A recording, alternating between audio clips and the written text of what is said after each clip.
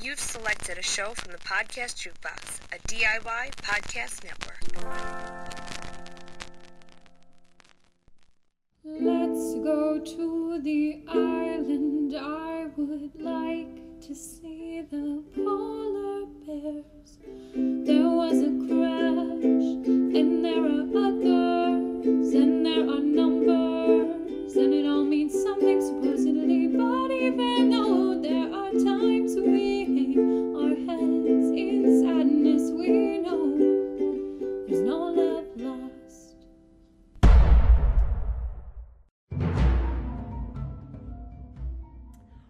We had to go back. Did we, though?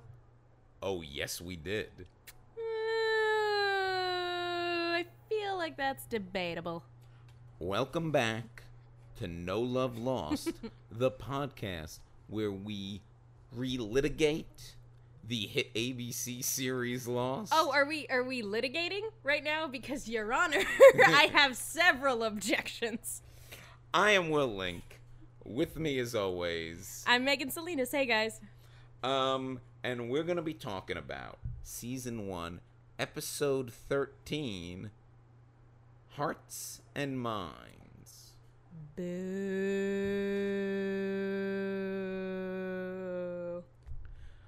I thought you were about to turn that into a boon. No. I thought it was going to be boon. Were you saying boo or boo-earns? I was saying boo, Will. I thought it was going to end with a boon. Take it you don't like this episode. Okay, my initial thoughts are this episode is fine. It's well put together, it's well written, it's well acted, it's fine. Does that mean that I enjoy it? No. This is straight up the first episode. I'm like, fuck you, show. Well, it's interesting because I was looking at the credits because we're trying to remember to do the directors and writers. And it is directed by Rod Holcomb and written by Javier Grillo Marxuach. I can't pronounce names. But here's the more interesting thing. No, Will, I think the most interesting thing about this is you trying to parse out this person's name.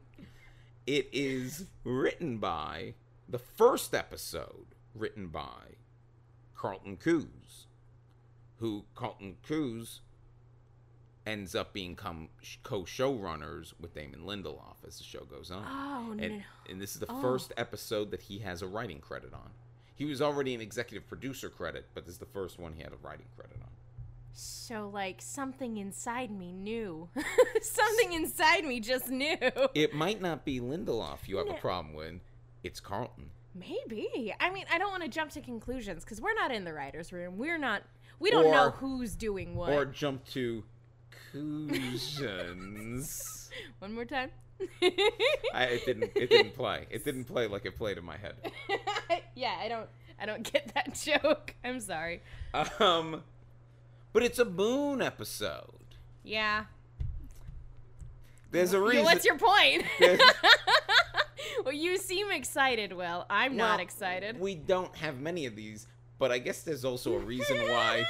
There's a reason why Boone didn't make it past the first season. Well, here's the thing. Like, when he meets...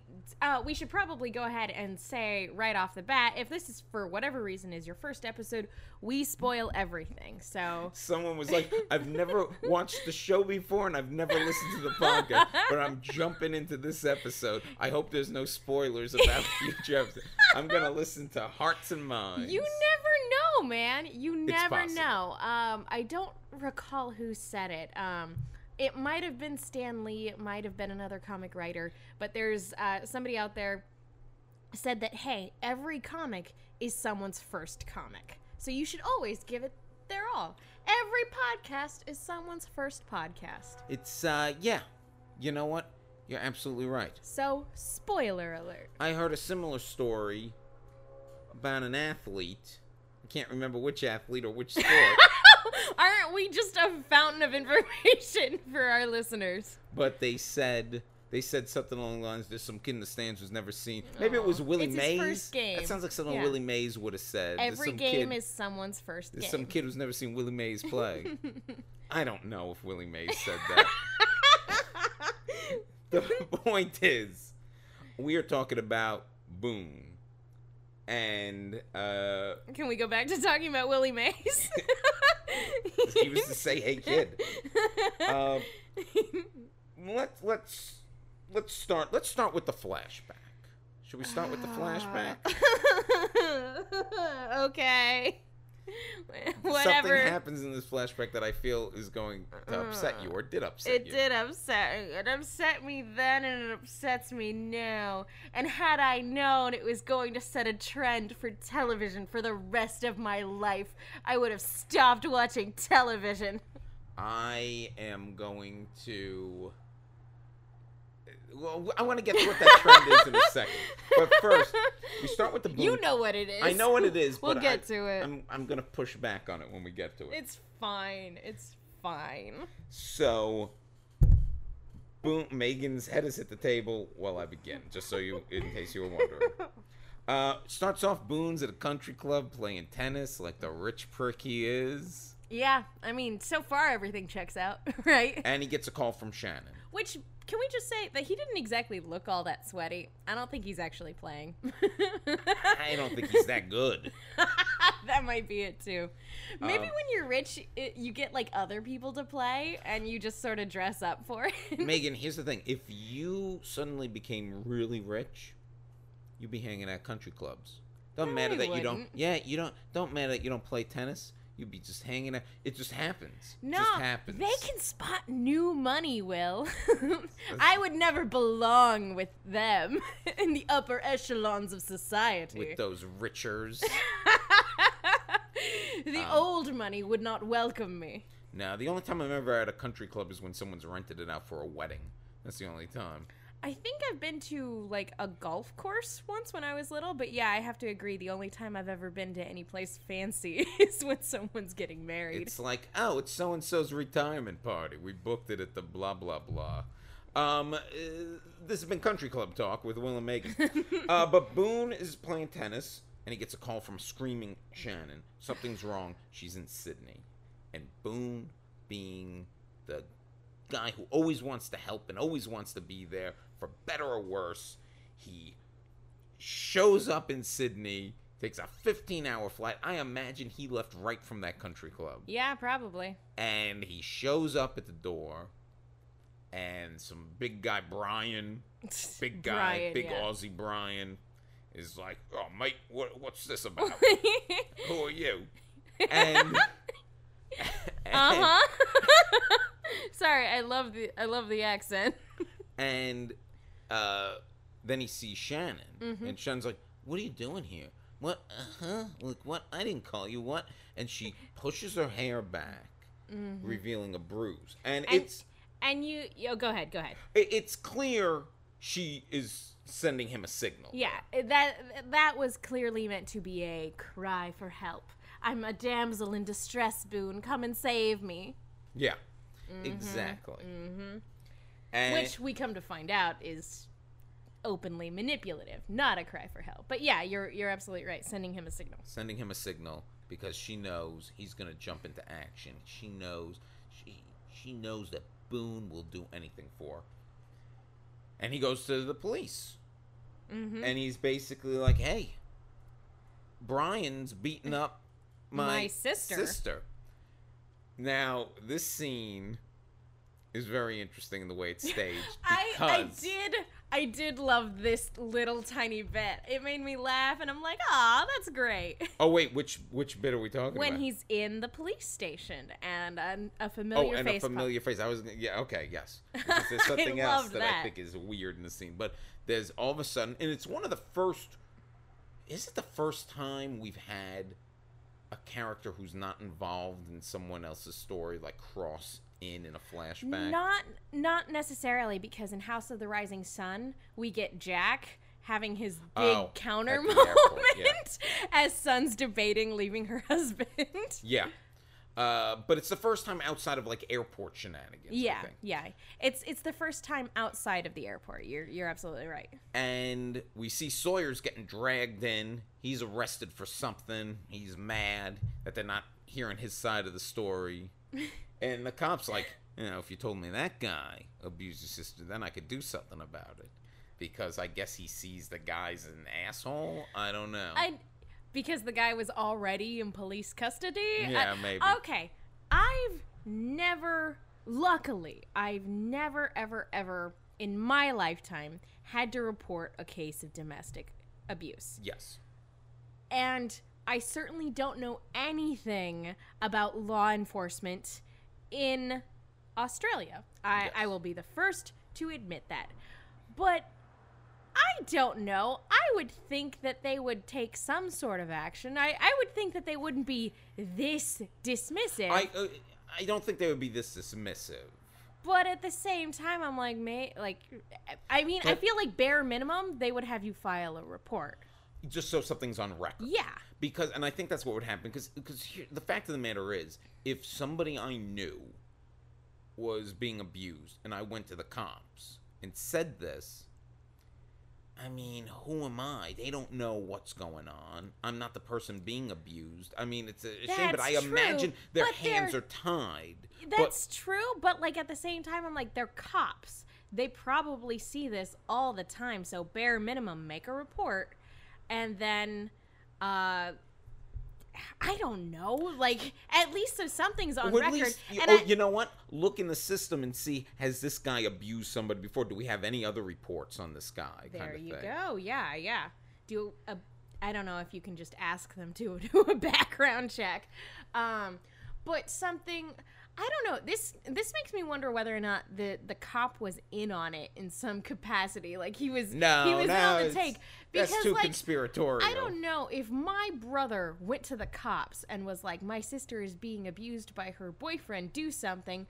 I don't think the cops would be like, get out of here, you asshole. Like, this guy was a total dick. He wasn't Randy levels of dickishness, but like it seemed unrealistic. And granted, I don't know, being a cop's hard, but this whole thing, I was just like, really?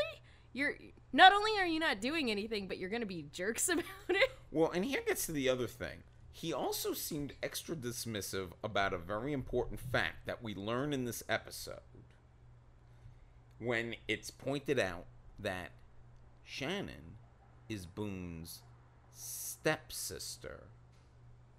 This is where we learn this, and he makes a big deal of it, almost as if, what do you care? She's not even blood. He even says, not blood, which is said for two...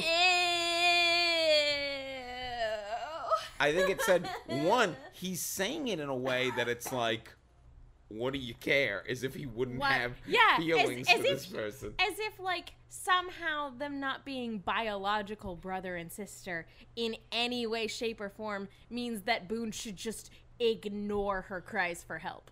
But then it's also, he says it so deliberately and so slowly because we've spent 13 episodes being like, this is brother and sister. And he is purposefully setting us up for something that I think is going to upset you in a few scenes, and we'll get to it in a minute. I just want the listeners to know that I don't have nearly enough whiskey on hand to freaking deal with this. You know, you were just sipping that whiskey till we got to that. Now you're really... Now it's gone. Now there's just a little bit left, and this isn't going to be enough to last me through the episode. We might have to take our first ever whiskey break. So Boone goes back to the house. Uh-huh. No, he goes and finds Brian on the dock. Yeah. And he's like, he bribes Brian to just try to get him to leave. And says, I've done this before. 3 other guys. You think you're the first one? Which, goes, oh, God, Boone. He's like, I'm gonna offer you $25,000. Brian gets him to double it to $50,000, and Boone pays it over without batting an eye. Then he goes to Shannon to get her, but guess what? Brian's there too. Brian shows up, and we find out in a show with a lot of con men, Shannon is also a con man. This is all. She's a con artist. She wasn't even.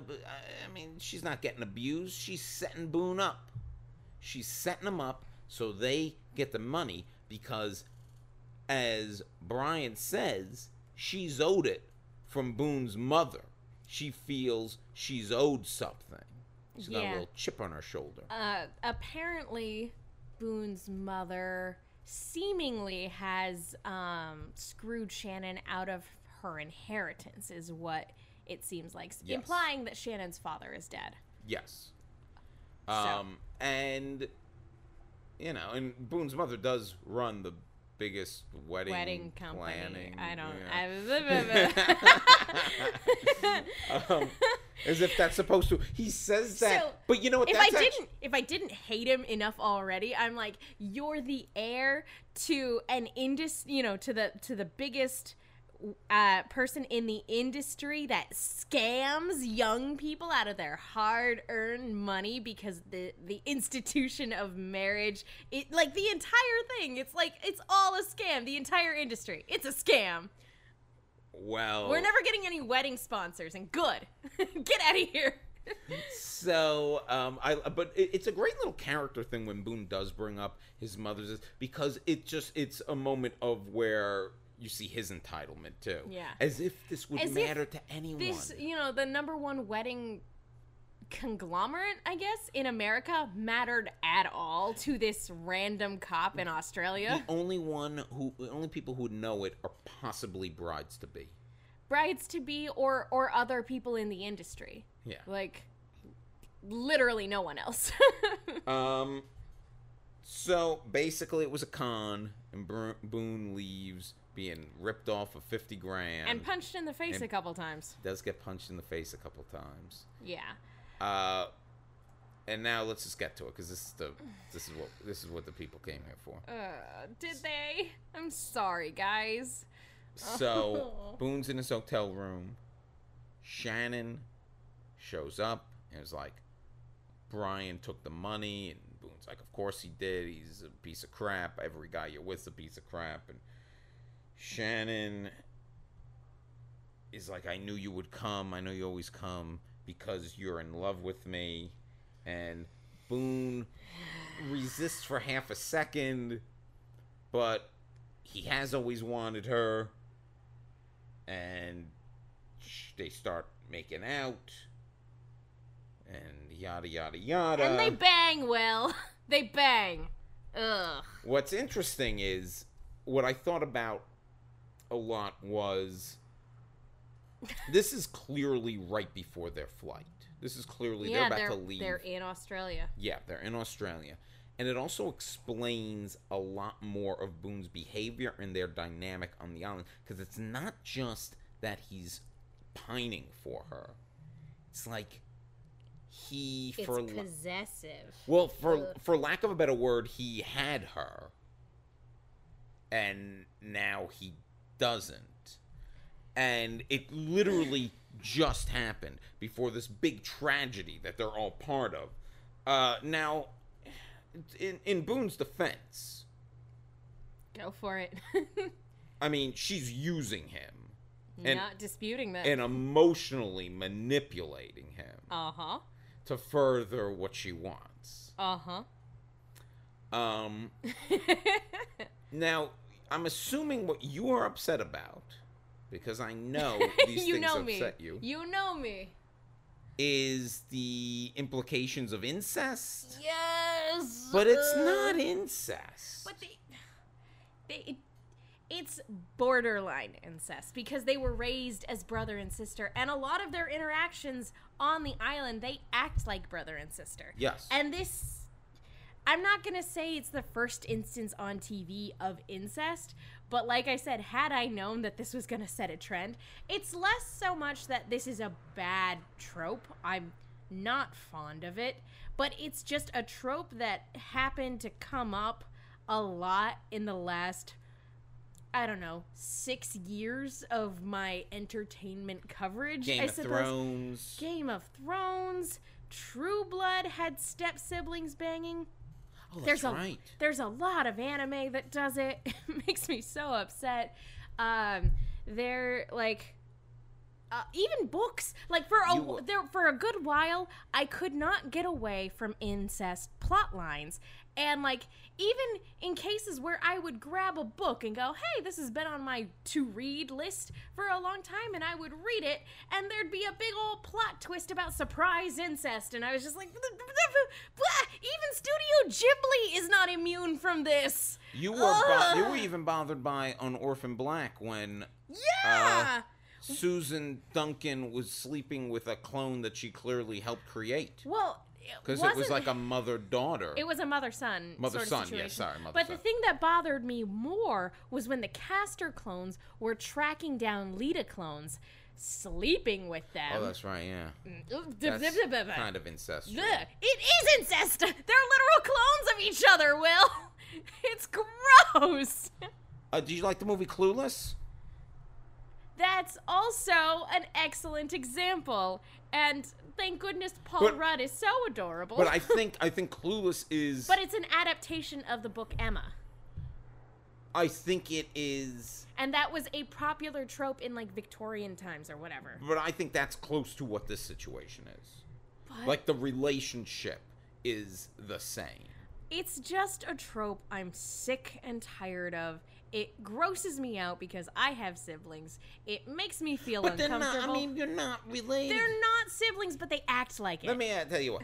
You got this hot stepbrother. Ew! Out of nowhere. I don't know where he came from. He's your hot stepbrother. And he's into you. I would pack up my bags and leave the country. I would do exactly what Shannon did and leave the country. Although, I would not then... Here's the thing, Will. You think I'm going to defend Shannon, or I'm going to, rally against Boone, or that somehow this whole situation makes me hate Boone as a person. No. This, it just happens to be a plotline that I despise, and a trope that I despise because I've been surrounded by it for several years, and I've never been fond of it to begin with. I like that this podcast has gone from me trying to get you to like Lost to me trying to get you to admit a situation in which you would engage in what you view as incest. This is where we've gone. This is some great podcasting. This is where we've gone. No, because I hate Shannon in this episode just as much as I hate Boone. Every person in this scenario is a garbage human being, and I don't care for it. Locke's an asshole, Boone's an asshole, Shannon's an asshole in this episode, Brian's an asshole, the cop's an asshole. The only people that aren't assholes are Kate and Sun, and oddly enough, Jack, and Hurley and Charlie, because Hurley and Charlie are always wonderful. Jin's not an asshole in this one either. No, he's delightful. He can be an asshole sometimes. He can be. In the early goings of the series. But he's wonderful. Okay, well, let's What a wonderful man. Well, since we've gone through this flashback and we've basically set it all up here, let's go to the island. And we begin on the island with Sayid and Shannon. Sayid brings Shannon a gift, and Boone is creepily watching. Can I just go ahead and say that even though I don't necessarily like Shannon and Sayid together, as we discussed in the last episode, I buy their chemistry actually a lot. Well, you know what? So much of this series takes place after, spoiler, Shannon dies. Yeah. And then so much of Sayid's storyline goes back to being about Nadia, and, he becomes one of the Oceanic... how many was it? 5? Oh. Who get off the island, or 6? Oh my god! But he's one of the. It's been a minute. And Sayid's goes through such a journey and a lot of changes that we forget about Shannon. So then, when at the end of the series, the idea at least of Shannon comes back into play with Sayid, it felt kind of false. But re-examining the series and going back to the beginning, I didn't realize how close and how flirty they got so soon in this series. Like, to me, it felt like it was if you were to ask me about a couple months ago, I would have said, this is something that comes out of nowhere. But now rewatching, I'm like, oh no, they actually did a lot of laying of groundwork here. I don't know about laying of groundwork, but like I said, I buy the perform. Like, I feel like it came out of nowhere in the last episode where he's like, I'm gonna randomly be frustrated with you, even though I asked you to help and you told me you couldn't. But I insisted anyway, and I'm gonna get frustrated with you. And then she actually does solve it at the end, and he's smitten by her. I did think that came out of nowhere and that rang a little false. However, here, just looking at the chemistry between the two actors, seeing their interaction, I'm like, okay, I buy it in this. If you ask me to take a step back and look at it plot-wise, I still say it's forced AF, and I still think that Sayid and Kate would be better and more interesting. That being said, we're going to have to step away from that, because if I come back to that in every single episode, this podcast is going to get too repetitive. Well, luckily, the episode gets a little bit away from it. Because Yeah. after Boone tells Sayid, like, stay away. Ugh! But Ugh! but admittedly... And you know what he says, Will? He says, stay away from my sister.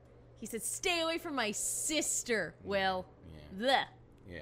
And you're going to tell me it's not incest? Gross. Yeah, because he's clearly viewing her as his Well, sister. he's, But I mean, he's okay. viewing her both as his sister and as the bitch who emotionally manipulated him and dumped him. Okay, in fairness to Boone, he is dealing with a lot of complicated emotions here. That a lot of he which is not equipped to deal with, clearly. No, but a lot of this is also her. She stirred the pot No, here. that's why I don't like either of them in this episode and in this flashback, because she's openly manipulative, and then, like, she uses him in every definition of the word in this episode.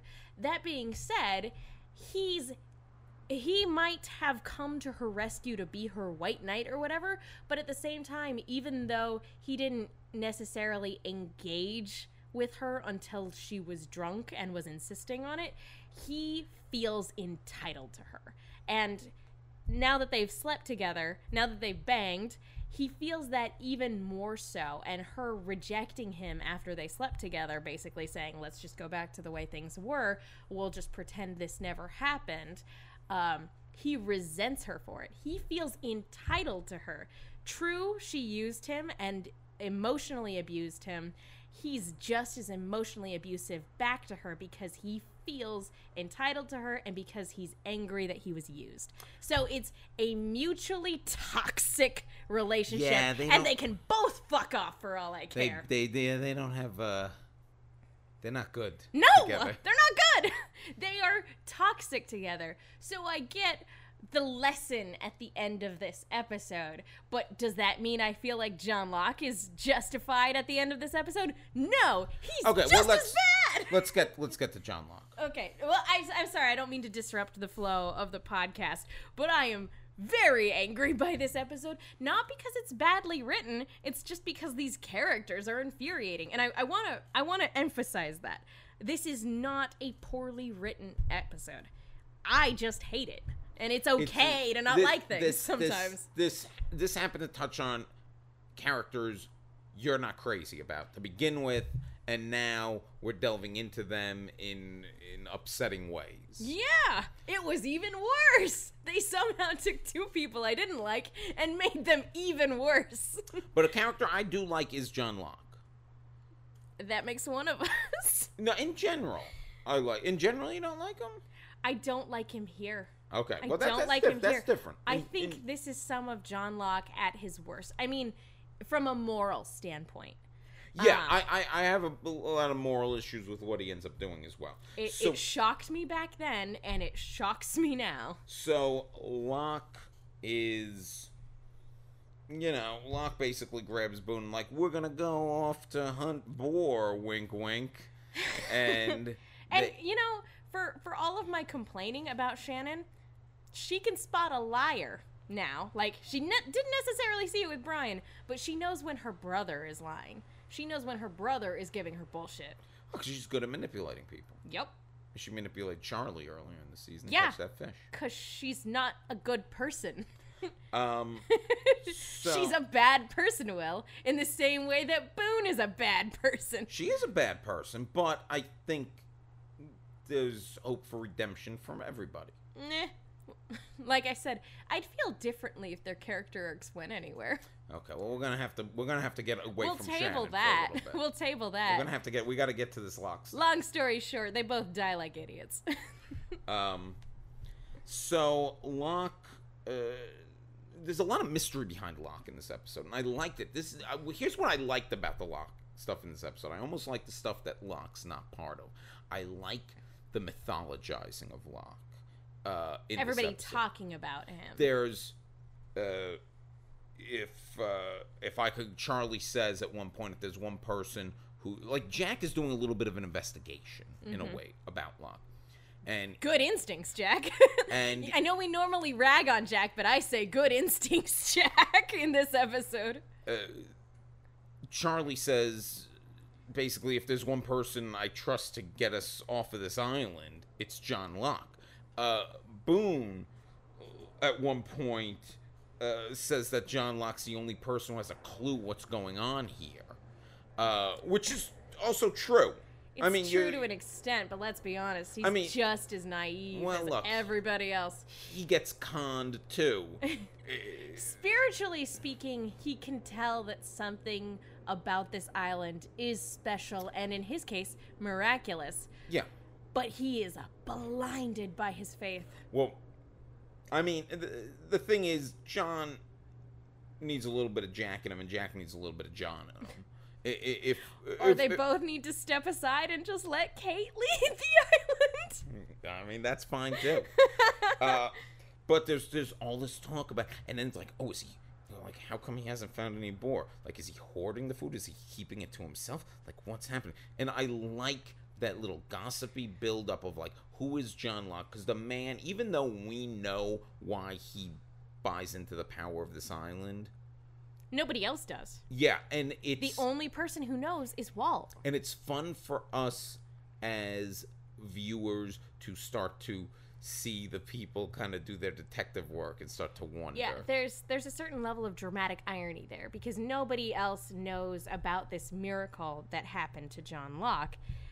Which, again, you know, you think if John Locke had told the doctor, oh yeah, I was a paraplegic, like, 3 weeks ago. It was crazy.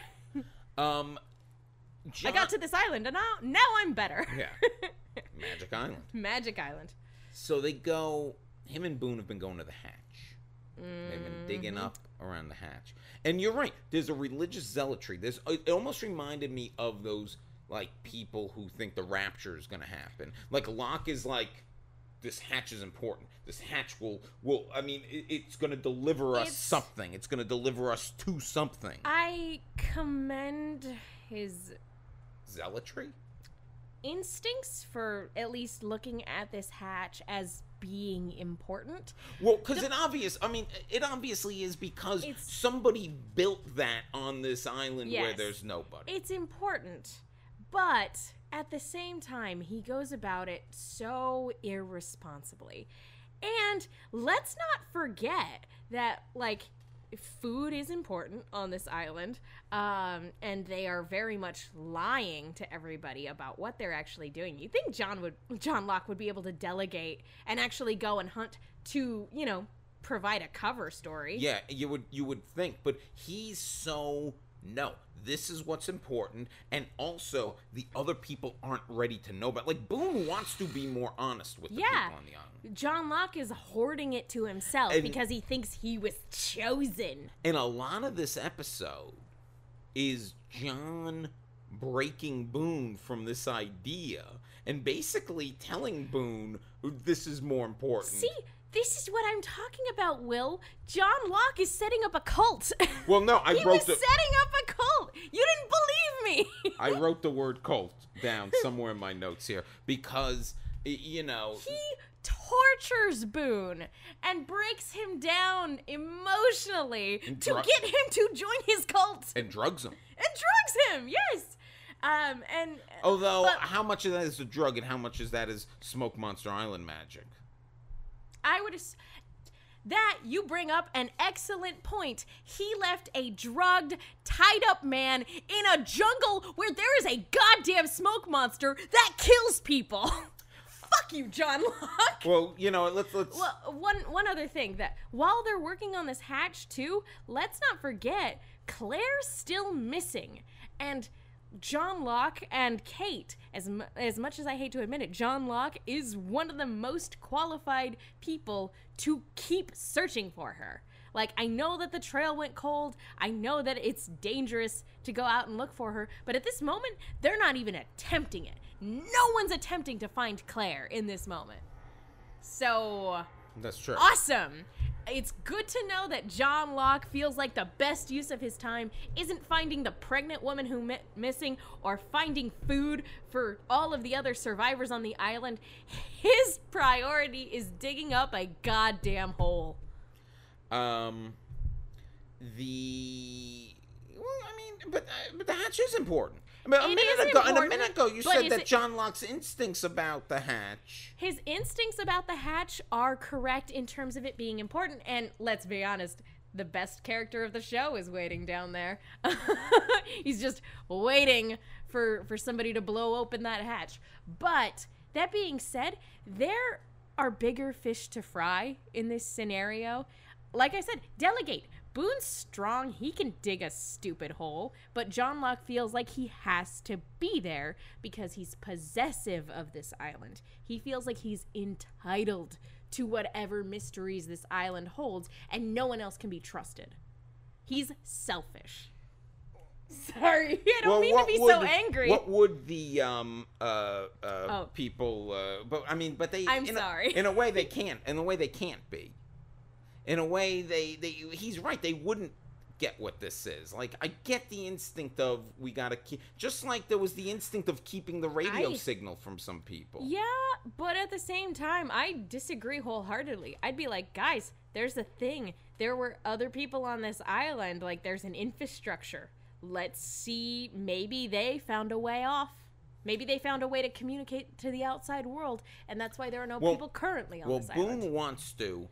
And he wants to tell Shannon, at least Shannon.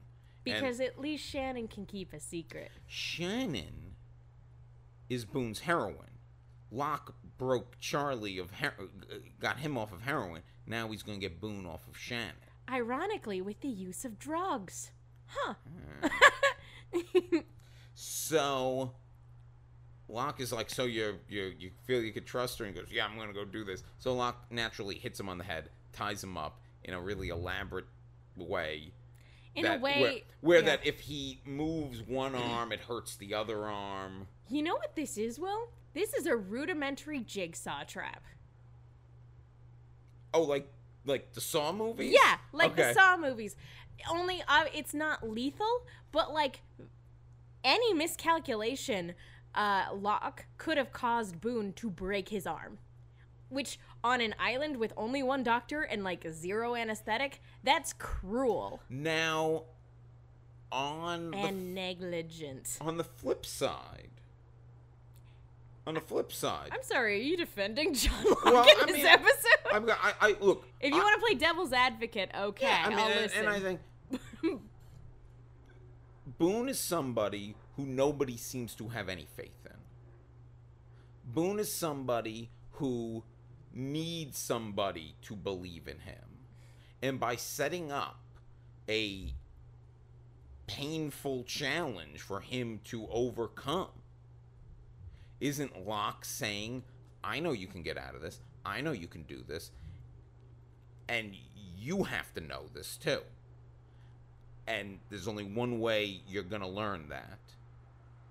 Isn't John Locke literally the only one in this island? And granted, it will end up getting Boone killed eventually, but isn't he at least the only one on this island who believes in Boone?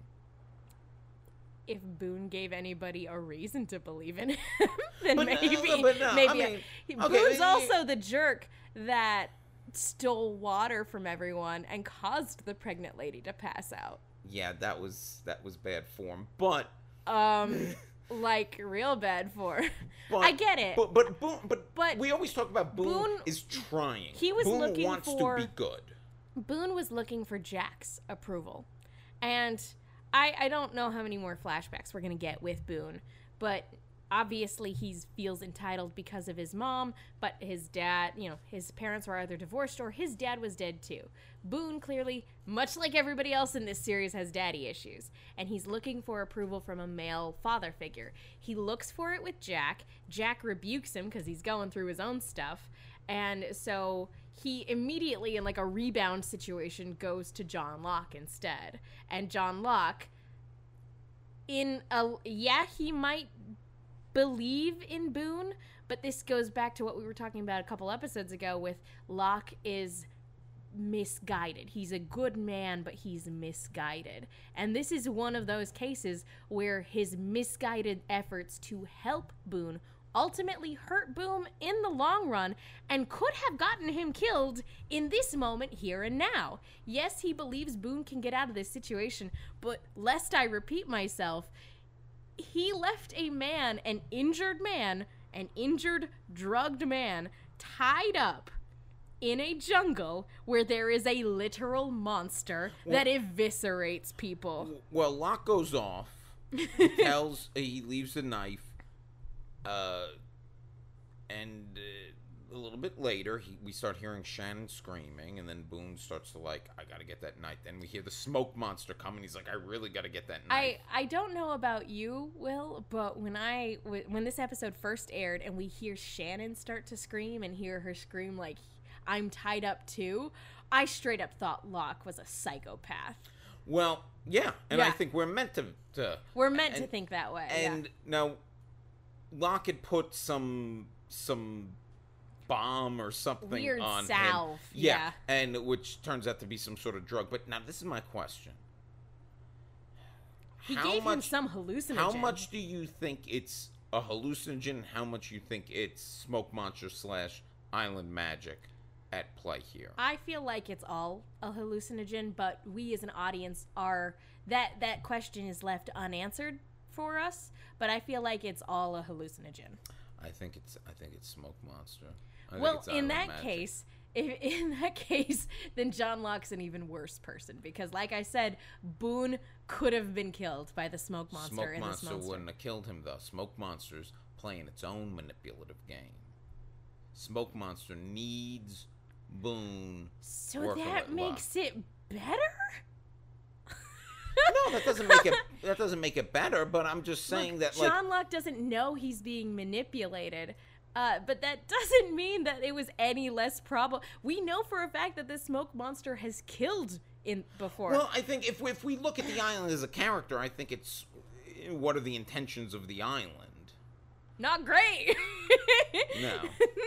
Not great. A lot of people die on this island. But there must be something in the water on this island to cause unnecessarily love triangles, too.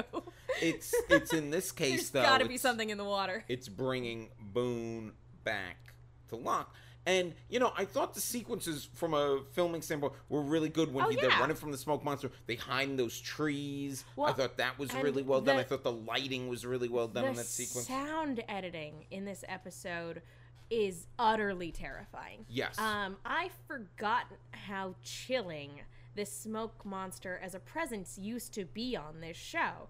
Because what I remember, just from having watched the series in its initial run, I remember a CGI nonsense mess, and then a guy in black who I think acted like he was more intimidating than he actually was. But the sound editing in this and in the pilot are so chilling. I remember being uncomfortable as they're hiding from this monster, and even on a rewatch, probably one of the best moments is when the smoke monster actually picks up Shannon and you hear these metallic grinding noises and you're like, what is that? Is it a robot? Is it part machine? What is this supernatural entity that is eviscerating her? They were wise to keep the smoke monster off screen for as long as they could on this show. And it looks so good when it picks her up. Doesn't it look so straight out of a horror movie? You know what's so funny? At this point, we keep saying smoke monster, but at this point, I don't think we know it's a smoke monster on the series. Yeah, we haven't seen it yet. We haven't seen it. I don't think we see it till the season finale. No, Yeah, definitely not until later in the season. Yeah. I don't know if it's the finale specifically, but yeah, you're right. We're calling it the And smoke it's so monster, funny, and but it's not established to be that just Yeah. yet. Um, It's just and we've the done monster. We've done this for episodes. This is the first time it occurred to me because I think this is one of the first episodes. And here's the only reason I'm looking at the smoke monster as a character Is is because he of is. because of foreknowledge I have in the series. I mean, it could just be. At the time watching this, I might have just thought it was a killing machine, you know? A killing And machine, a dinosaur. Oh man, I miss the days when we thought it was dinosaurs. early on, we thought it might be dinosaurs. Jurassic Park. And this killing machine kills Shannon. And Or seemingly kills Shannon. yes, and Boone like races to the riverbed where her body's all messed up. She's all mangled, and he feels her die in his arms, is what he says. Yeah. So then when he comes upon the camp where Locke is sitting, he goes right at Locke. With a knife. With the knife that he used to But escape. Locke holds him off, and Locke don't even mind he's coming at him with a knife because Locke knows that Boone has seen something. But Locke knows that he's tripping out of his mind. Locke knows though Boone is starting to come to an understanding about this island. Because that's what Locke's religion is based on, for Locke lack knows of a that he better put word. him through some shit right now, man. And he quickly calls him out on it. He's like, why isn't there any blood on you? If Shannon died in your arms all bloody, why isn't there any blood on you? And Boone's like, huh? And I don't know. then he's like, look over there, and there's Shannon. By the way, nobody noticed hanging out with Saeed. Yeah, nobody noticed that. That Locke came back without Boone. And that, no, they did notice that because Yeah. he talked to Jeff. But that Boone was trying to stab Locke a minute ago. And then there's that moment of like at the end of the episode. And this is when I wrote down, cult leader. Was when he basically gives him like, oh, you're ready, like now we're really gonna do this. First he's like, how you saw Shannon die, how did you feel? And he was like, relieved. Yes. Relieved. Which I remembered that response because right before he said it, I'm like, he's gonna say relieved, and he said relieved. And then Locke was like, now you are ready, my young Padawan. Yeah. Come with me as we dig a hole at whatever stupid time of night it is. Well, it's funny. Never mind that you should probably get some water in you. And I'm not sure if you've come down from the drug yet. It's funny because I'm a huge fan of Locke on this show. Locke and Sawyer were always my two favorites. The people most antagonistic towards Jack, ironically.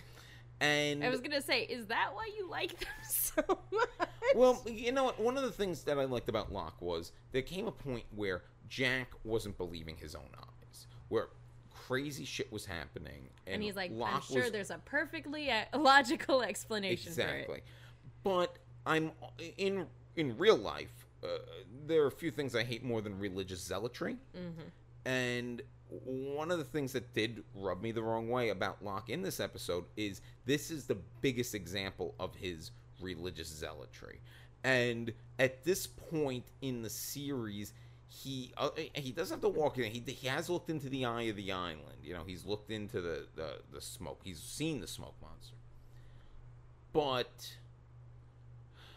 like it's still based on, I don't know, maybe it's still based on too much. Who knows? Maybe in the rewatch I'll have less patience for Locke's faith because I know what, because you know ultimately where it leads. And maybe also in the 8 years since the show's gone off the air, I've grown to hate religion even more. I don't know. The real life is real tough sometimes, guys. Anybody who uses their faith as a way to tear other people down, not good people. But that's neither here nor there. In fairness, Locke, I don't think is doing that. Again, we mentioned it before, he's misguided. His intentions are good, but he goes about it in such an insane way. Again, he physically assaulted Boone, and then he drugged him. But Boone don't mind. That's because Boone's an idiot. That's because Boone is a member of the cult now. He is! He has been psychologically broken down by John Locke, and now he's ready to be molded into John Locke's apprentice. He almost got Charlie, too. Yeah, I was thinking about that. And But I would argue, and it's hard to argue this knowing what ends up happening to Boone, but I would argue that both Charlie and Boone at this moment are better people for having come across John Locke in their lives. Boone, I feel like it's debatable. I feel like he could have come to the same realization in a way that didn't involve being physically assaulted and then drugged. I feel like a good maybe father-son heart-to-heart might have been just as effective. Or like, I don't know, like a, hey, you said he wants somebody to believe in him? Hey, Boone, I believe in you. Personal validation. There Locke, you go. Locke tried to have a heart-to-heart with him. Boone was like, nope. But it wasn't a heart-to-heart about how toxic his relationship was with his sister. Yeah, it was. It was about how, it was about the hatch. It wasn't about Boone as a person. It was about, oh, he's going contrary to my agenda. No, it was also about that, of basically was forcing him to reevaluate how Shannon makes him feel. And is it that he doesn't like himself for not being honest with her? Like, what is it about the way it makes him feel? That might have been his intent, but to me it came off just as emotionally manipulative as everything that Shannon did in this episode. You know what? It's funny. These two characters both are underestimated characters, Boone and Shannon. They're both people who need some validation. They're both people who, they're both people that if they had gotten off this island alive, I think would have been better people for having survived. Yeah, for sure. I think there are people who would have learned from all this. And that's why I look at the both of them and I'm like, man, the writers were clearly setting them up for definitive character arcs. That's a shame. That would have been nice to see. Hey, people gotta die. That's life. I mean, you can't take life too seriously. You'll never get out alive. Nobody does. So, let's talk about some of the other people in this episode. Now, this is the whole thing where the main plot and the flashbacks of this episode drove me bananas. Everything else, though, was utterly delightful. You liked Hurley and his digestive issues? I absolutely did. It was so funny. Hurley in this episode, Hurley needs protein. But, and it was nice that also, by the way, there's a Jin and Sun separate storylines. It's small, but it's good for their relationship. And it didn't have anything to do with, like, Michael being like, naked lady, or anything like that. Golly gee. Or Jin being unnecessarily jealous or possessive. They both got their own little storylines, and they were both wholesome and complete. It was great. So, Hurley, he's going to take a lot of shits out in the jungle. And Jack's like, you need protein. Jin's got fish. And he's like, Jin hates me because I wouldn't eat a sea urchin. Which, Hurley's jumping to a lot of conclusions He here. really is. I feel like at a certain point, Jin was, like, messing with him. Oh, yeah. Jin was definitely messing with him in this episode. Which was hilarious. And this was the first time on the island. Because we get it a little bit in the Sun flashback. But this is the first time on the island where I feel like we're seeing Jin loosen up.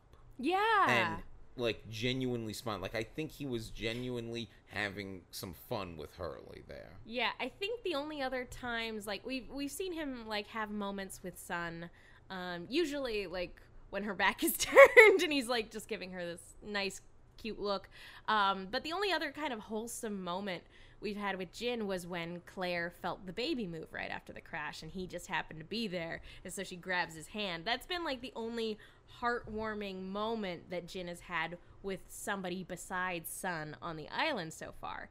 And so this whole, like, sea storyline with Hurley was just fantastic to watch. And for me, definitely on this rewatch, the most compelling parts of this show are just seeing everybody try to get along and try to get by on this island together.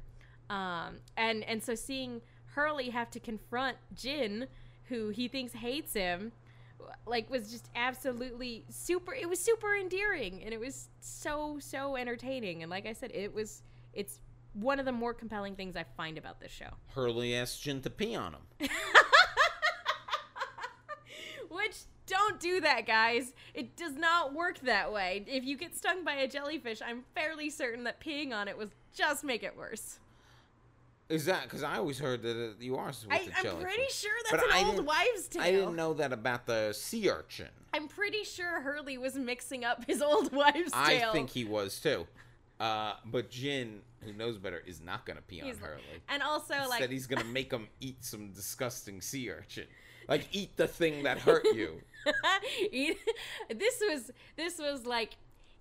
Even though Jin doesn't speak English, we, like, at this point in time, we're like, he knows what's up. He knows exactly what's up, and he knows exactly what Hurley's beef with him is. So he's making Hurley swallow. He's basically pranking him. But then, it's amazing. After he puts Hurley through all that, he comes and gives him a clean fish. I think he was purposely being a jerk about it, but then Hurley throws up. And he's like, oh, I went too far. He's like, all right. He's like, I went too far.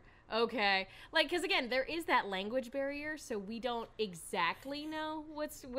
In this episode, Hurley's got it coming out of both ends. Yeah, it's not great. It's not great. And so Jin, seeing the immediate results of, like, putting Hurley through his paces, he goes... Okay, and so I don't know if this was always his intent, like, from the get-go, but he goes and he brings Hurley a fish that has already been deboned and cleaned. Yeah. He's like, oh, that's so great. Now you're so nice. Hurley's going to have his protein. Yeah. And hopefully won't be dealing with the stomach issues anymore. Now, while Jin's doing that, by the way, Jin and Sun are the only, like, seemingly productive people on this island, because while he's doing that, Sun is starting a little garden. And Kate came across this garden. And so she starts gathering seeds for it. She starts helping. And Sun seems very appreciative of the help. And Kate... I love this so much. Kate is talking because, you know, you're going to talk. I think if I was around someone, I would be talking to him anyway. Yeah, if I had been on an island for 3 weeks and I was helping somebody who I didn't necessarily understand, but if I was helping them with this whole garden situation, I would absolutely talk too. And then Kate says something kind of funny. Not that funny, but kind of funny. Not like ha-ha funny. but like polite smile funny. Exactly. And Sun gives her a polite smile. And Kate realizes, wait, you understood what I said. And Sun immediately kind of owns up to it because she can't hide that. Because Sun, for as great an actress as she is, once found out has a terrible poker face. Yes. And basically she's like, please don't, the only other person who knows is Michael. Please don't tell anybody. I'm keeping it from my husband. I don't want him to know I learned English. Basically, she knows it will break his heart because he'll know it was because why would you be learning English? That you were trying to get out. And then why would you hide it from me? Yeah. Yep. So, and she even says, like, she's basically lying to him because she loves him. Yeah, and she's like, and when Kate goes, but why? She's like, haven't you ever lied to somebody you've loved? And then that shuts Kate up. Yeah, because Kate has lied to everyone she's loved. Oh, I loved this moment. This whole thing was so good. The acting's great. The writing's great. I love that Kate is... I love the way she finds out. We've talked about this on the show before, but I feel like on the rewatch I have a greater appreciation for Evangeline Lilly's performance than I did at the time. And maybe the reason I didn't as much at the time was had a lot to do with I was so into island magic. Well, I mean, the mysteries of the show were what kept a lot of people coming back week after week. And, I mean, I always liked Evangeline. But I feel like even in general in life, I mean, with the Wasp and so, and we're a little, I was gonna say, have you seen Ant-Man and the Wasp yet? No, by the time this episode comes up, it will probably be out of theaters. It will probably be on DVD by the time this episode comes out. We're recording it around when Ant-Man and the Wasp comes out. But, yeah, she's great in it. I love it, and I'm glad she's finally in something where she doesn't have to be in a love triangle. I saw some press junkets for The Hobbit way back when, and she was just like, guys, just promise you won't put me in a love triangle, and that's exactly what they did. Yeah. They like, we promise we won't put you in a love triangle. So Evangeline about that. So I'm glad that, like, I feel like she's finally getting her dues, because I feel like this show after a while didn't know what to do with her, and I feel like her character storyline really suffered for that. Because the show became so much about the point of the man of faith and man of science, and and then they were like, what do we do with Kate? And then it was that for like 4 seasons. So anyway, I think that's pretty much it for the episode. I think the only other thing to touch on is that, like, you know, you mentioned Jack being like all investigative, but even from the get-go, he's like kind of spying on Kate. Yeah. But like, I was telling a friend earlier, because I told a buddy of mine that we were talking about this episode, but I was like, I actually liked Jack in this episode. Like, Jack, I know we normally rag on him, but like, I really enjoyed him in this episode. And I liked his scene with Locke, where he was like making this really awkward smile. Like, Boone's always attached to your hip, and Locke's like, oh, he's not there now. Like, they're and both of them, like, because Locke both of them are like, this is awkward. Yeah, and both of them are just are holding back in that scene, and they both know it, and they're going through these small talk motions. I like Jack in this episode because he's not self-righteous, and he's still getting up in everybody's business, but he's not self-righteous in this episode. And his interactions with Kate, and this is something when we're focusing on like Kate's past, or like her abilities to track, you know, when hardly anybody else on the island seems qualified to do so. A lot of interactions with her and Jack in those moments are him guilt tripping her. It's just a constant barrage of guilt tripping, because she does have secrets. Yeah. But like in this episode, there's none of that. His interactions with her are cute and flirty. And it's so much easier to watch this show when Jack isn't being a jerk. So, what is your Man in Black of this episode? I already know the answer. Incest. Number 1 would be the incest, but honestly, like, the entire A storyline is my Man in Black, because I hated it so much. And how about you, Jacob? My man, like I said, the B and the C storylines were everything that wasn't the main point of this episode was utterly delightful. My Jacob would be the mythologizing of Locke. I love that behind the scenes, like they're building him up. I love that. But my Man in Black would be the zealotry of Locke, because I do think, like I said, Locke is I mean, maybe I'm crazy, but I think ultimately Locke is a fairly likable character at the end of all this. And this is an episode where it's like, you're pushing things a little too hard sometimes. This will happen to him later once they get into that hatch. Later on, it's less abrasive, I suppose, as an audience, and more heartbreaking, because you see how his blind faith gets rewarded, and it's not a good reward, and we see it happen time and time again as he gets disappointed and backstabbed and physically harmed and left for dead, and just all this other stuff. You see time and time again how his blind faith utterly destroys him, inside and out, and then ultimately physically destroys him too, because of the constant backstabbing. So here, it definitely comes off as really bad here, but later on, where we as an audience are meant to feel bad for him for clinging to his faith, rather than like, you get what you deserve for being an idiot. So that's it for Hearts and Minds. Megan, where can the people find you? You guys can follow me on Twitter and Instagram at The Menguin. That's TheMenguin. And you can follow me on Twitter at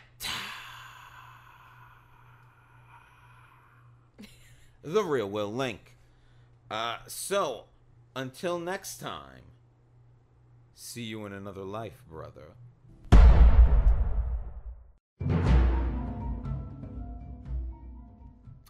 Hey, everybody. Thanks for listening to No Love Lost on the Podcast Jukebox Network. Yeah, we really appreciate you guys listening, and if you guys liked the show that we put on, you might like some of the other shows put on by this lovely network. Off the Cuffs, which is a kink and BDSM podcast, which is very popular. Being There, Will Sean podcast. Will he? He does. You would know. Drinks with God and Proud to be Kinky. Yeah, so we want to give a big thank you to this network for supporting us, for giving us a platform to talk about Lost on. So, guys, it would really mean a lot if you would show these other podcasts some love. Yeah, go back, give them a listen. If you like us, you might like them. We're on the same network. Only makes sense. Go listen to them. Give them all 5 stars. Do that, and then also give us 5 stars. Yeah, we could use it.